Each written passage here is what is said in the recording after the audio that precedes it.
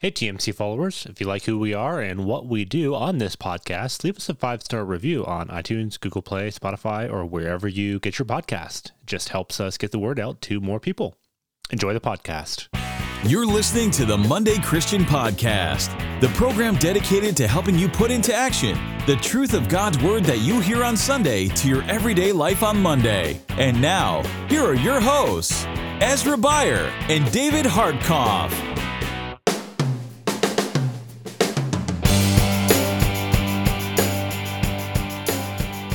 Well, hey there, welcome to another Monday Christian Podcast episode. Been off for a couple of weeks. Janan and I have been traveling the country out here in California, but back in Idaho again. And Dave, here we are. Another week, another podcast.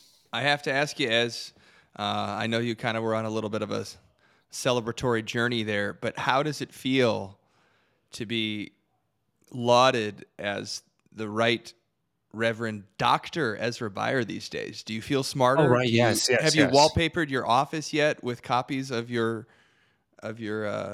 this is about as good as it gets right here. So. Janan covered it up with the mustard yellow curtains. She was like, that's enough of that. Yeah, exactly.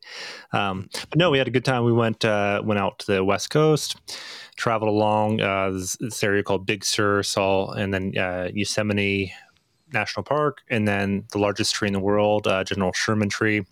We did, I think, like 2,500 miles in a week with a 4, 2, and a 0-year-old. So Wow. it was a trip, not necessarily a vacation, but it was a trip. So Can I ask you a serious question about education? Yes. Can you tell me how your educational journey over the past several years has formed you, maybe? And also, I've heard a lot of folks that have gone through the type of process that I'm involved in and you've just finished say, hey, watch out if your capacity for love is not growing at the same rate as the things you're learning, you're going to end up in really big trouble. And so, I mean, can you maybe just address that real quick? I don't know. It's just something I wanted to ask you. Well, it's a funny thing. We've talked about this because I'm kind of, when it comes to education, right, I love it. But then on the same hand, I'm kind of like, I probably downplayed a little bit too much. But, it's been an interesting journey. I think, like, in some ways, so it's in intercultural studies. That's the focus of it. And basically, one of the reasons I'm excited to have Daniel Yang on the podcast in just a couple seconds, he was in Toronto, Ontario, Canada, where I lived for 5 years. And the focus of my dissertation was evaluating multi-ethnic church planting in Toronto for over the past 10 years. And actually, one of the churches pastors that I interviewed was where Daniel worked. And so basically, the gist of my dissertation was I moved up to Toronto, didn't work out. Like I wish the church I had planted had succeeded, right? But there was some different things that I carried as an American and my bias and all that made it a little bit tough for it to gain traction. And so it was kind of humbling. But then at the end of that, I said, well, I want to learn from people that are doing it well. And so went back, interviewed about 35 church planters in Toronto, all different levels, sizes, dynamics. And from that research, developed a lot of things. And I guess for me, education is a humbling process, right? It challenges us. And for me, it's been a humbling journey, but also super fruitful as well. So anyways, I don't want to keep Daniel waiting, but real quick, Daniel Yang, he's the director of the Send Institute and leading and overseeing all initiatives. And we're going to get into a little bit of his background but he's written a new book that we're going to chat about today. And it kind of addresses, he's co-authored the book, but it kind of addresses some of the challenges that I think many people in the West and specifically in America are having today with the evangelical church. What do we do? How do we respond, right, to some of the hypocrisy that we've seen over the last couple of years? And that's even led to some people losing their faith in Christ. And so anyways, with all that said, Daniel Yang, welcome to the Monday Christian Podcast. Thank you for joining us today. Hey, thanks for having me. Really appreciate and honored to be on with you guys. Well, absolutely. It's been one of the things on my bucket list for a number of years to bring you on, and finally it worked out to do so. Real quickly, your backstory and describe. So you came to Toronto, or not to Toronto, but you came to Chicago area, right? And that's where you were actually born, although conceived, I guess, somewhere else. And so I love You that read the little book. line in your You read book. the book. Yes. Yeah. Yeah. Um, It's awesome. that backstory, describe that. What did it look like to grow up in? Yeah. Yeah. So my parents, without having to go through the whole entire story of my life, my parents were refugees from Laos. And so the little bit that you were saying there, yeah, I was conceived in a refugee camp in Thailand, but I was born in the cornfields of Illinois, a little bit south here of Chicago. And really, that was my family's upbringing. We were immigrants, refugees. We're not Christians. My dad is the first Christian in the lineage of our family, and became a follower of Jesus through a Lutheran church in Illinois here.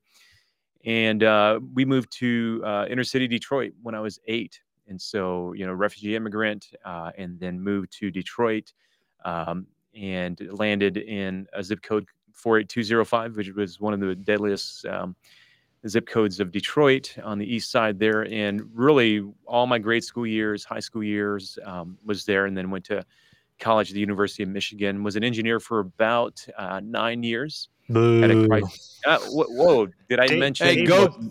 First of all, go blue. Daniel Yang, Yeah. go blue. See, there I you grew up in go. Berkeley. I grew up in Berkeley, Yeah. Michigan. So I know what Ah. zip code you're talking about. Where did you go to Okay. school actually? Sorry to sideline University you, of but Michigan. where did you University of go Michigan. to like high school? Where did you go to Oh, high high school? school. Okay, so that was in in the city, Osborne High School, 7 Oh Mile and wow. Gratiot. So Yeah. on the east side. Awesome. Mhm. Yeah, I know what you're talking about.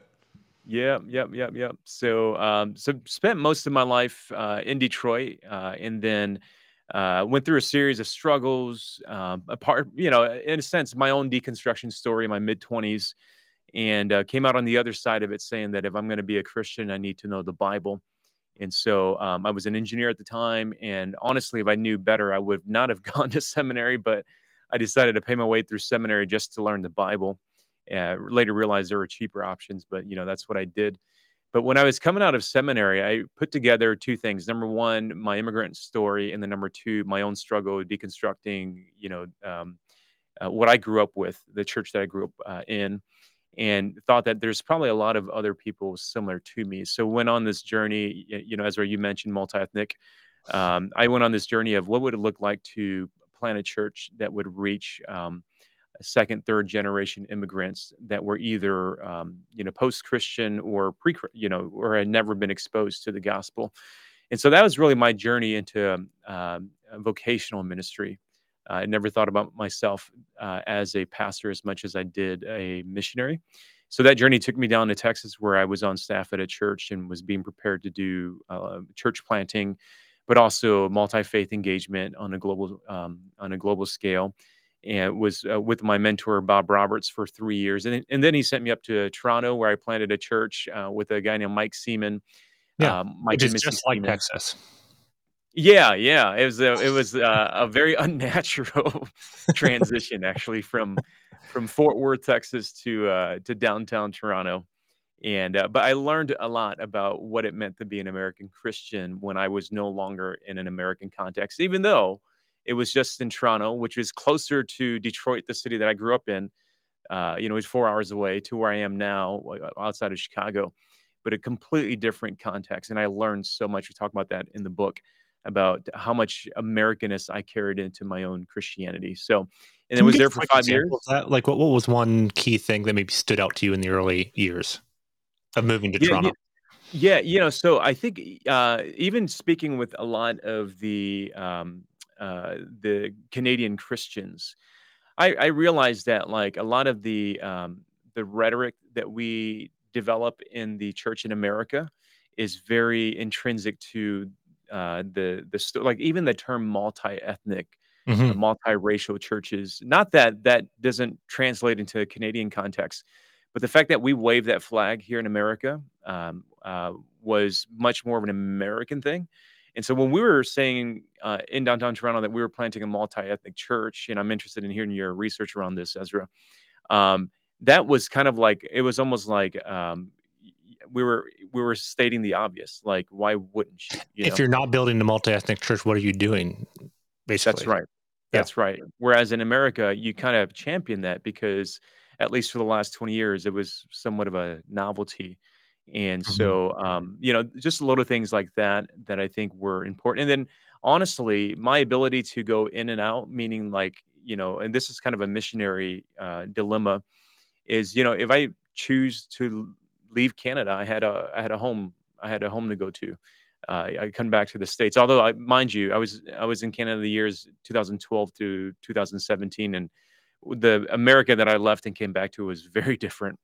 Yeah. But I can go back and forth across the border. Like that was what I can choose. I had a passport that allowed me to be an American, and so that I lived from that identity in Canada. And not that that was a bad thing, but again, that was just another layer that I saw when I was in Canada, that my Americanness was deeply a part of my social identity and therefore also a part of my Christian identity.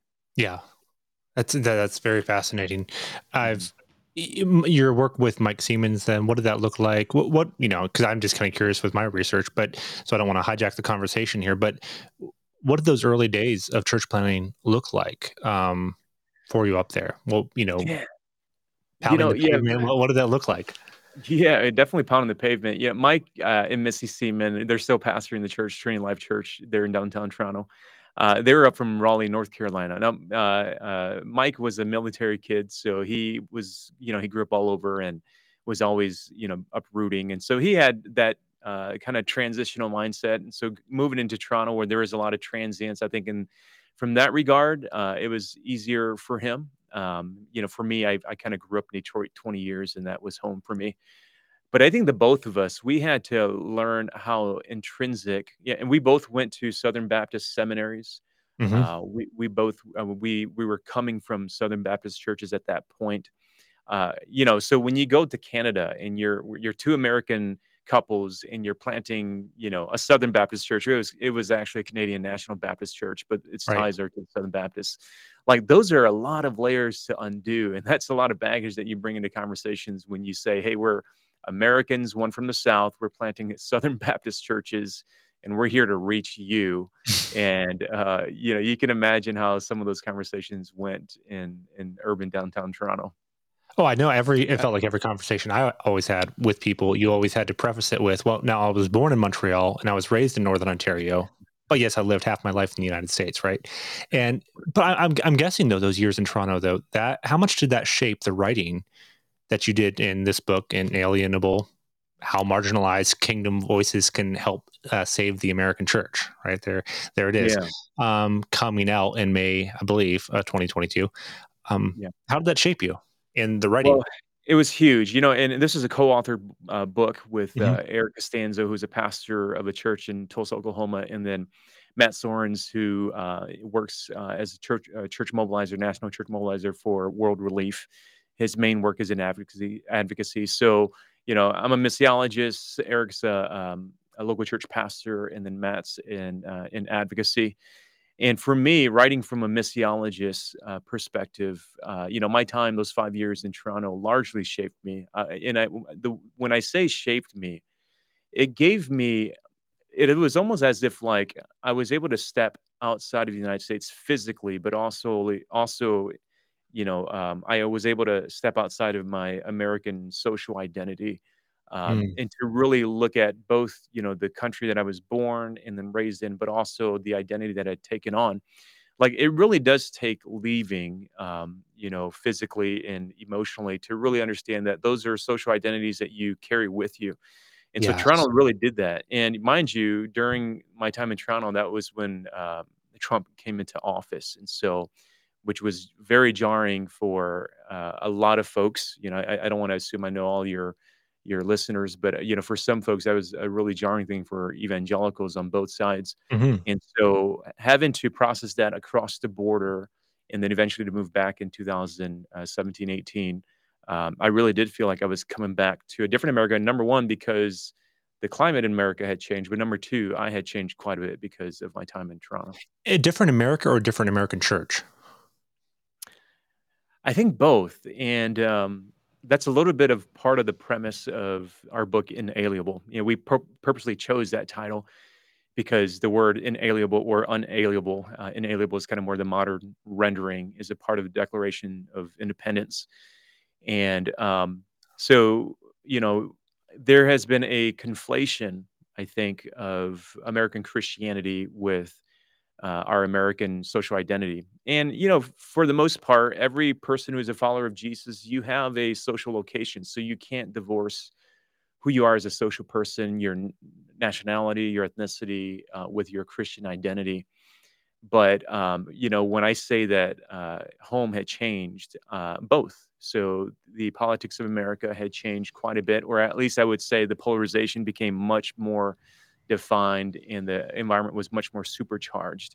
And that wasn't just something that was happening outside the church. As a matter of fact, Mhm. probably we saw it more prominently in certain streams of evangelicalism, where that divide or that polarization was much more pronounced now because of the political environment. And so that, in some ways had confirmed what a lot of folks had been feeling already about the conflation of, nationalism in America and the Christian faith, which again, that's an observation. It's not a truth about everybody in every stream, but largely, I think the premise of our book is that it takes other voices for us to really see that there is a deep conflation of American nationalism with our faith.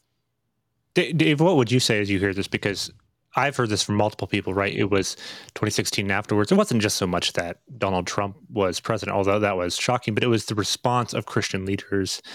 And that just opened the eyes of so many people to how much Christianity in America was tied to politics. Any thoughts Yeah, you have on that?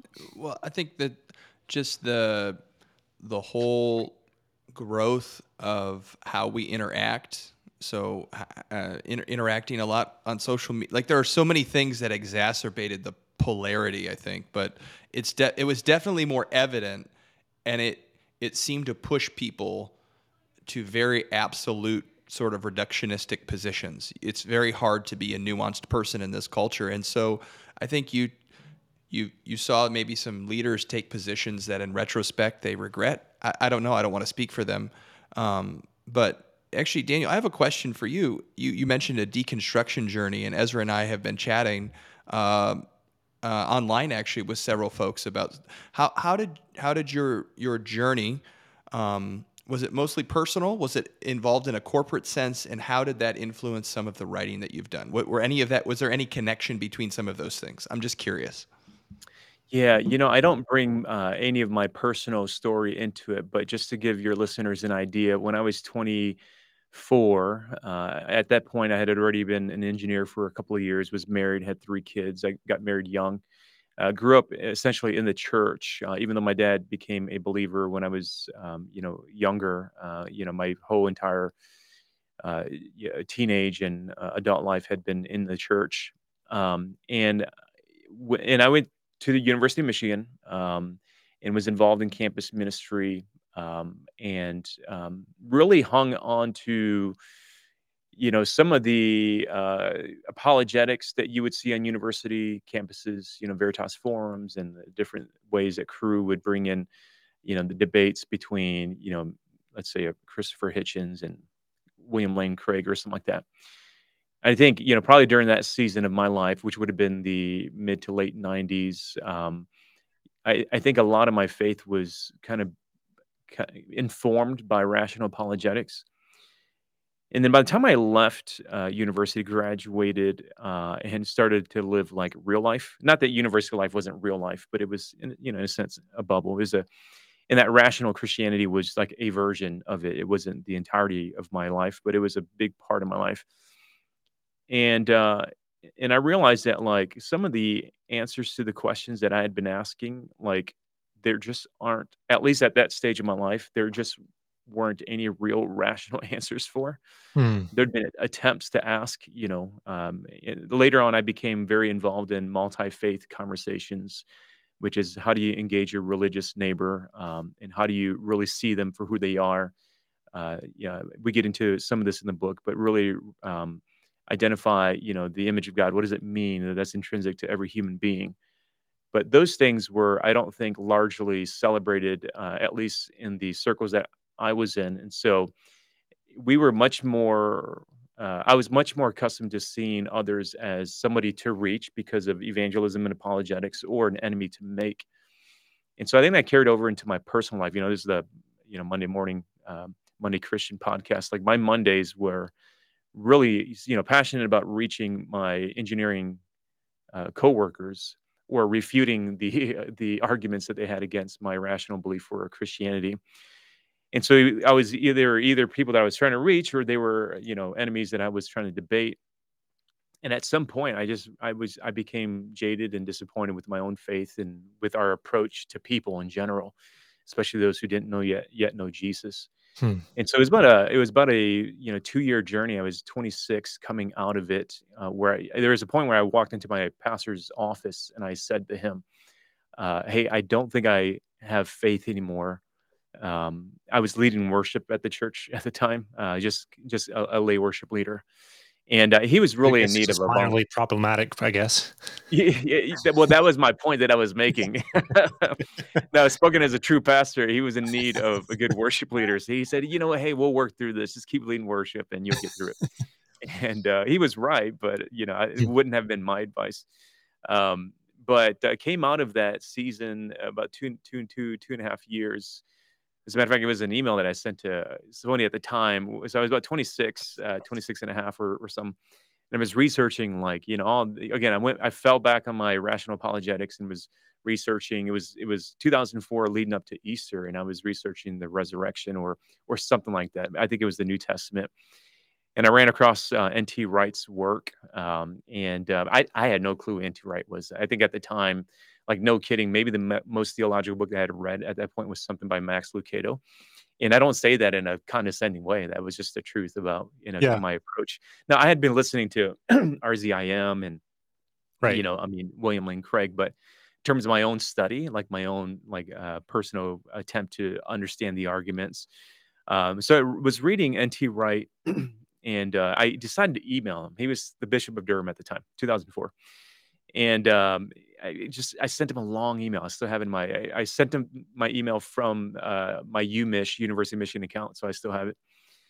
And I said, "I got all these questions," and he responds back to me the week leading up to Easter, and he says, "You have too many questions for me to answer in this email, but you have to ask yourself, either the resurrection happened and it must mean something, or it didn't happen and you can be on your way." Like a very British response, right?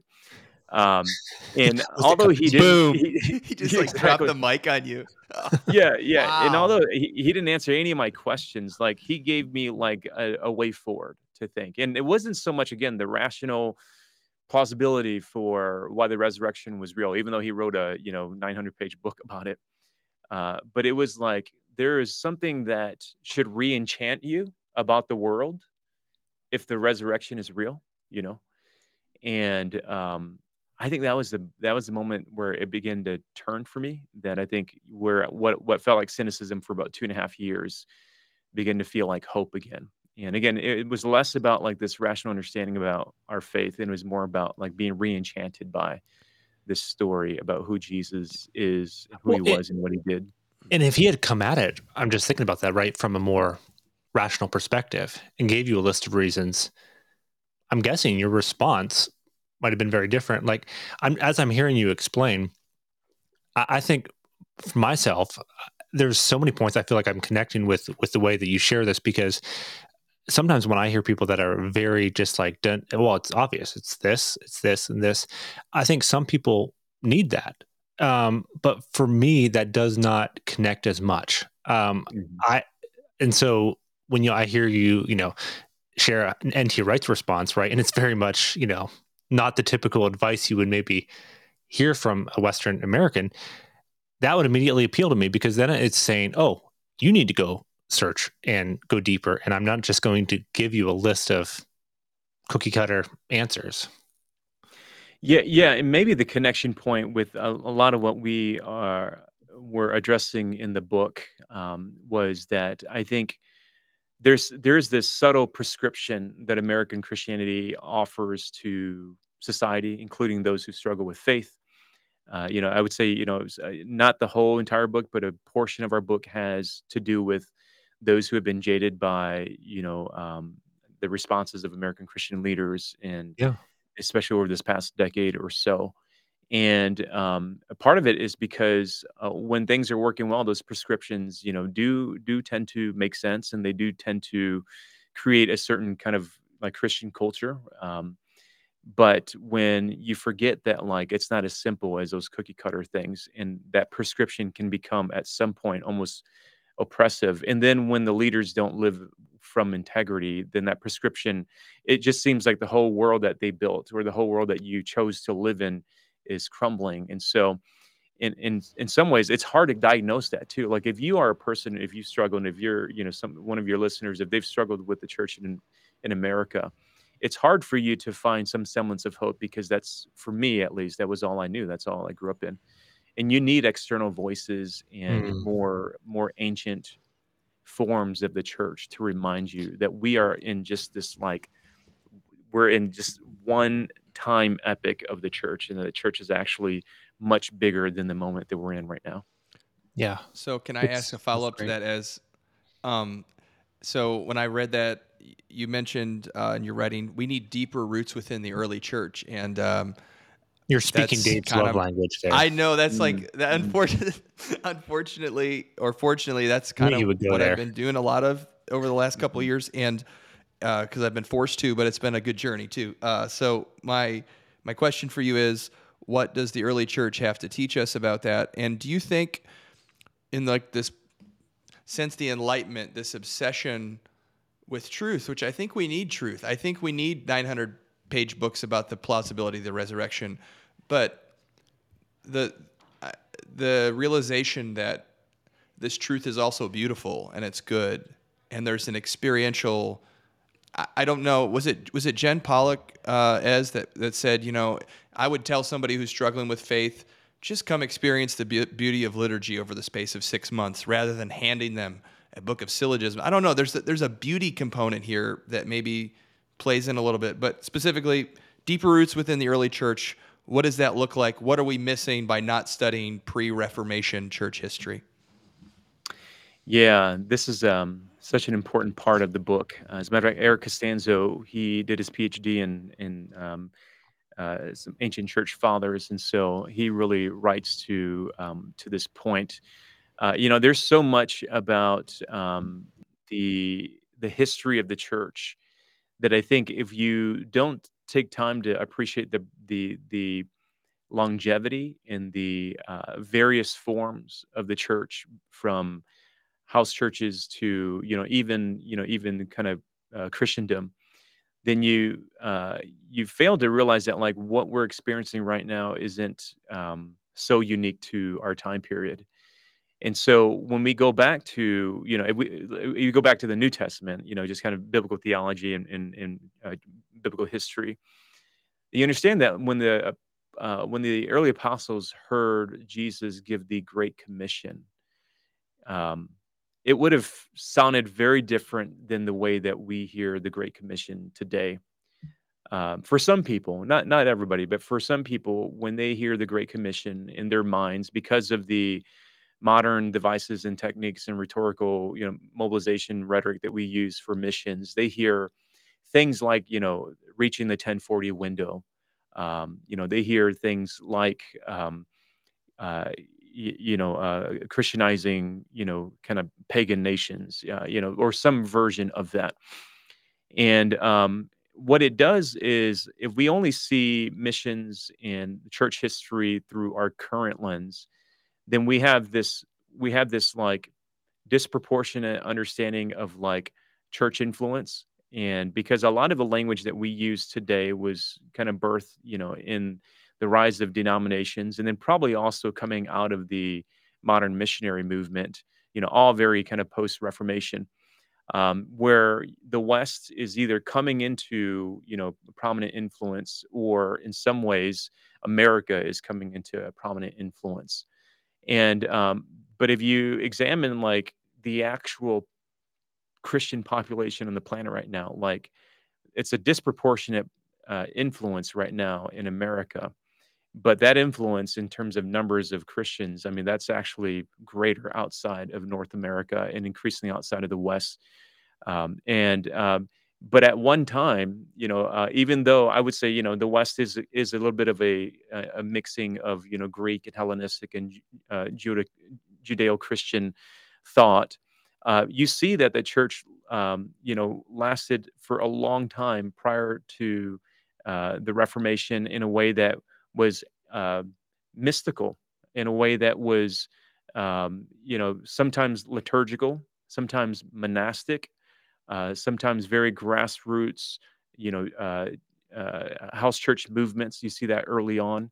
Rodney Starks kind of charts a little bit of that in his book, Rise of Christianity. And you forget that like the church was really, really perseverant and persistent. And then you also forget that it was also very corrupt. Like we're not in a super unique time where we're seeing a corrupt version of cultural Christianity. That's always been the case. But if you fail to realize that there's ancient history that the church has always persevered, it can feel crushing during this particular instance of it. Hmm. One of the points you make. Oh, Dave, do you have a? Nope. Okay. Go ahead, brother. You say American Christians have far too often made the mistake of viewing Christians from other parts of the world as our little brothers and sisters, as if they were less equipped by the Holy Spirit because they have fewer resources and smaller theological libraries. On the contrary, we believe the global church to be among God's greatest and timeliest gifts to the American church, particularly in this season. With my doctoral research as well, one of the points that was interesting to me is the difference between diversity and belonging, right?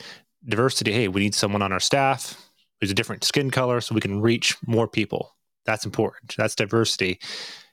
Belonging is very different. Could you talk about the distinction between those two terms and how we can create better senses of belonging in churches?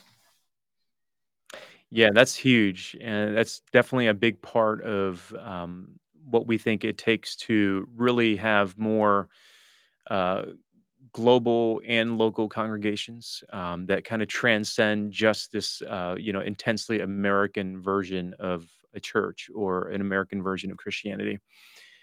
Belonging is very important to this. I think this new season for churches and Christian leaders that are trying to craft congregations that are pliable, meaning that like they can ebb and flow with the fast changing culture, and we saw in the pandemic, probably the pandemic fast tracked so many cultural issues, things that would have taken probably 10, maybe 15 years to really resolve. And you see that, I mean, just if you think about case in point, like the language around gender, that iterated very fast in the last 2 or 3 years. And the pandemic, I think, had something to do with that. And so, how do you become more agile and pliable? A big part of that is diversity needs to be meaningful in order for it to actually mean something. If it's not meaningful, then it ends up actually creating potential, spiritual, emotional trauma for those who have been, in a sense, tokenized for the sake of just kind of like a token diversity. But meaningful belonging has a lot to do with those who belong or are a part of something, and they can bring their heritage, they can bring their intellectual traditions into not just a conversation, but into the cultural formation of a congregation. So, case in point, if I'm ethnically I'm Hmong, even though nationality wise I'm American. But Hmong people, we have a very particular way of understanding the world. Some may say it's pagan because it's animistic, meaning that Hmong people tend to see everything as animated. The trees are animated. When I say animated, like there's a spiritual energy behind it. And so, in American Christianity, uh, if I were to say that in most circles, they would understand what I'm saying as almost a pagan worldview or Yeah. almost a pantheistic worldview, right? Yep. Um, but if you understand where the Hmong worldview is coming from, it's not it's less of a pagan understanding and a pantheistic understanding of the world. It's not too divergent from actually the way that the Bible talks about all of creation. And there's something intrinsic to how Hmong people understand the world that actually understands a spiritual reality that's less, Platonized, and it's much more integrated. And so if I'm coming to a congregation, there's something about how I understand the world that should be both, validated, but also challenged. I think it comes from both sides. And then you have to ask the question, based on that, especially if you have a large constituency. I'm giving you, a case study or an example now, especially if you have a large constituency among people. How does their worldview actually begin to shape the culture and the discipleship processes in our church? And unless you're willing to at least entertain those questions, then any level of diversity you have is probably just veneer, at best, and then potentially it's tokenizing and traumatic, in the long run. And so I think those are really important things. Again, you can kind of put aside my example, but what I was trying to illustrate there is that when you have a long-standing culture, and if you don't allow an outside culture to come in and influence and challenge the way that you think about the world, that potentially what you end up doing is you start integrating your own culture into Christianity, and your culture becomes, conflated with Christianity. And so I think it's important for us to really seek meaningful belonging, because that is the mechanism that actually keeps you from allowing stale culture to permeate the way that you think about Christianity. Well, and you notice this when you go to other cultures, because, for True. instance, when another Americans would maybe visit Canada or see Canada on the news, they a lot of times have very, they would maybe think of it as very liberal, and they would say, well, why don't pastors speak out more on abortion, gay marriage, and all these social topics? Whereas then my Canadian friends, right, they would say, well, why are you so nationalistic? Why is everything, you in the US, why is it so tied to politics? It's like you're in bed with the government, right? And all these things. And it's almost like you said earlier, it takes stepping away a little bit to get some perspective on these things. And then when you can't step away, you have to allow others to step into your spaces. And again, Yeah. it goes back to your question about what does meaningful belonging Mm, really mean? Because when you allow others, it is, and this is not a black white. right. If you're a majority culture in whatever context you're in, you don't allow somebody to meaningfully belong to what you are a part of, then you actually are refusing, the mechanism that actually helps to keep you pliable and agile into change that's necessary. I think as this is reminding me of our conversation with Lamar Hardwick when he told us, like, hey, this is more about sharing a space. It has to be these voices help shape the space, right? Like it if we're not humble enough to admit that, like, we have need of each other in the body, and we don't just need a token person for a photo op, but we really need your perspective to help us, like, accomplish the mission of the church in this space, in this time period, in this culture. I just think we're poor for it.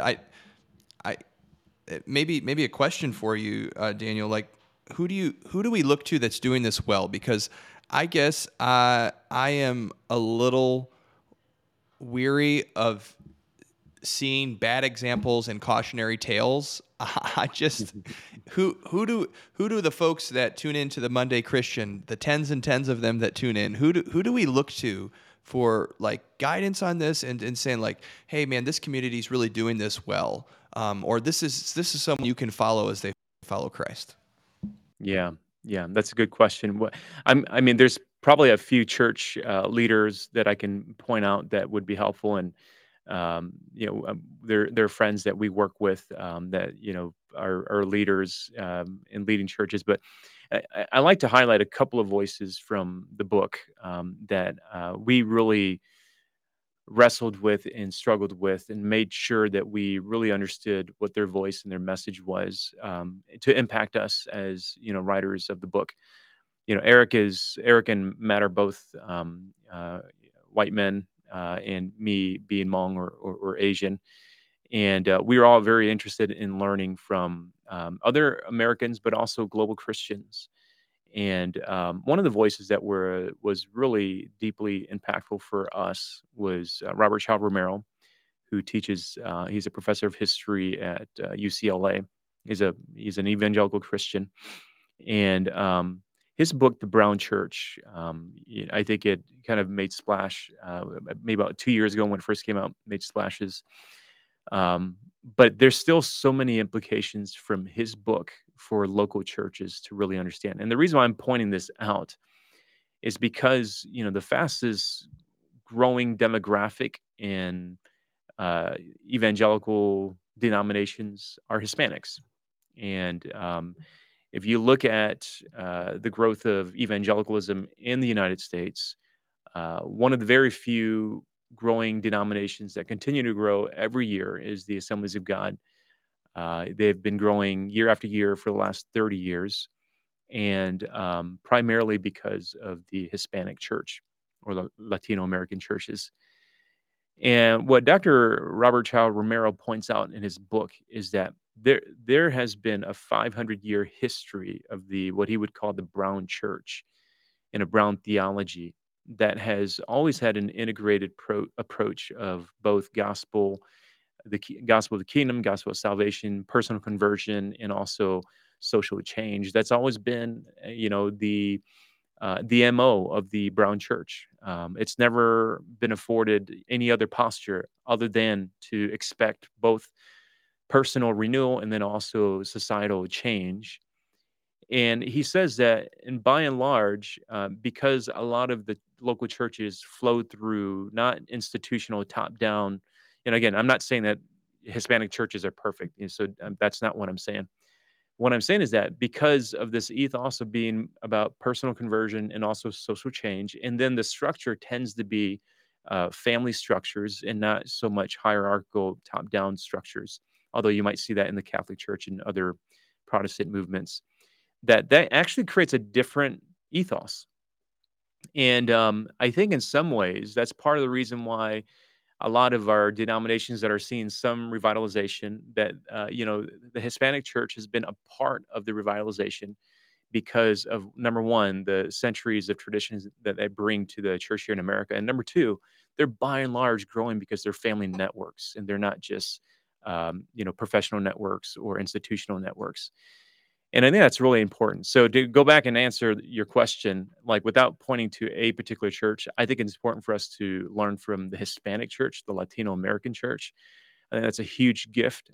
Again, what makes it very complicated is that there has been a certain part of evangelical Christians that have been taught to think a certain way about our brothers and sisters to the south of the border.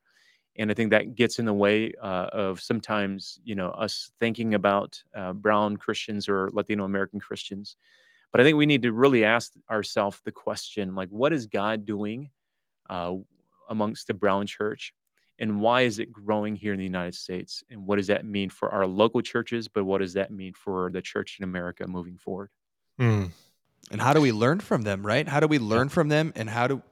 Because clearly, yeah, like you're saying, how do we invite them to share space as well? But that again, as right, humility. This is admitting like, hey, there's a group of people that are essentially networking in a way to connect it to earlier in a way similar. I think that the early Christian communities. I don't know that there was a ton of hierarchy, but there was a lot of like family connection. Is that a fair statement, Daniel? I think so. I think, in some ways, if you study the New Testament church, it had to grow outside of the traditional structures because obviously, for a while it was thought of as a Jewish sect, so it couldn't grow within the Jewish system. And eventually, obviously, when the temple was destroyed in 70, everything else kind of went away anyways. And so at least for the first two or three, centuries of the church, it was, in a sense, a very viral movement because it was by and large through grassroots social networks. And I do think once you get to the fourth and fifth century, there was still some semblance of that. Constantine did the political thing and he created, an institution, and maybe not just an institution, but an empire around, religious rhetoric. But I think by and large, yes, but that doesn't mean to me, it doesn't mean that institutions can't be valuable. It doesn't mean that we shouldn't Absolutely. continue to work towards renewing institutions. But I do think that uh, institutions can be renewed not primarily by like hearkening back to their golden days or their heydays, but further than that, which is both the historic church and then also the church outside of the American context. But then also kind of moving towards the future and saying, okay, where is the church? Where is demographics going to be in the year 2040, 2050? And where is our institution at in terms of like meeting those demographic needs? And then also, who are the thought leaders that are actually shaping some of the conversations that are happening now, and are those voices actually instrumental to the change that we're seeing in our institution? And those are hard questions, because for the most part, institutions have to answer to founders and to trustees that are very interested in preserving the heritage of that institution, but they're worthwhile, questions to ask. Kind of to put a bow on this conversation, I think one of my friends, Terrence Lester in Atlanta, what he mentions is just the importance of sitting at the table of other people, right? Not just inviting people to come sit at your table, but going and sitting at the tables of other people, to better understand what they're saying, but then also the power dynamic, right? We have there's how many panel discussions, right? Maybe on racial diversity that are comprised of 4 white people and 1 token person, right? That's invited to the panel.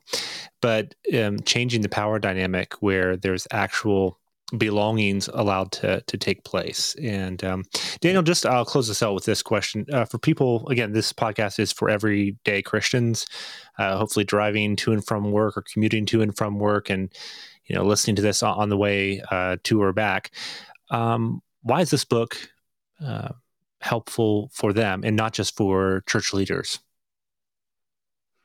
Yeah, I appreciate that question, because we really did write this book to be accessible by, your everyday Christian. What we're hoping that the book can do for you as you're reading through it is to help imagine, like, what is the reality of the church in America, and how that really trickles down to like the way that you treat your neighbor across the street. We live in a neighborhood where we're resettling a lot of Afghan refugees right now. So what does that mean? What is How does that affect the way that I become a neighbor to them? How I reflect Jesus to them?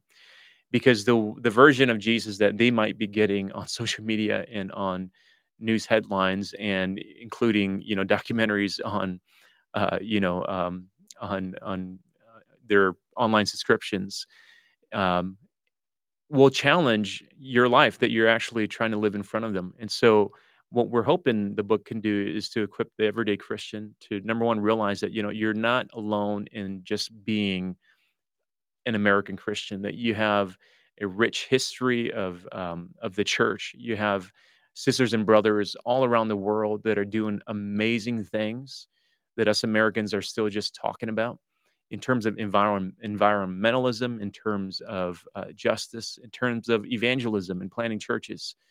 The church in Iran, like those are huge resources and gifts to the church in America, to, number one, have hope, and to, number two, to help our neighbors around us who don't yet know Jesus understand that there is a church that is concerned about the flourishing of society and the flourishing of the community. And it doesn't have to be what they see on their social media feed. And then second, I think this is really kind of the basic thing that we're hoping to encourage people, is to also think better about like who they are in their own social identities, and to begin to understand where we live out of a particular social identity, which it could be ethnicity, it could be gender, it could be race. And if those things are becoming idols in your life, that you have to be willing to let Jesus center himself, um, and let those go to the periphery in order for him to redeem those things, and so that they might be useful in the right way. And that's really at the heart of our challenge, is to allow those inalienable qualities of God's word, the image of God, the mission of God, um, allow those things to shape us way beyond any one of our social identities. Wow. And I think a big thing, oftentimes we only change when we have to change. And I think for a lot of white churches today, that sadly might be the reality, where if their communities aren't too diverse, or they are diverse, but their church community tends to be white, they don't change until all of a sudden they realize, oh, wow, we actually need to change to better reflect our communities, or else we're going to become obsolete. And I guess my thought would be, let's not wait till that happens. Let's actually get ahead of this and learn from different voices, marginalized voices, as you share here. And I feel like this can be so helpful, not only for church leaders, as you say, but for everyday Christians. And that's just a powerful word. Best places people can find you online?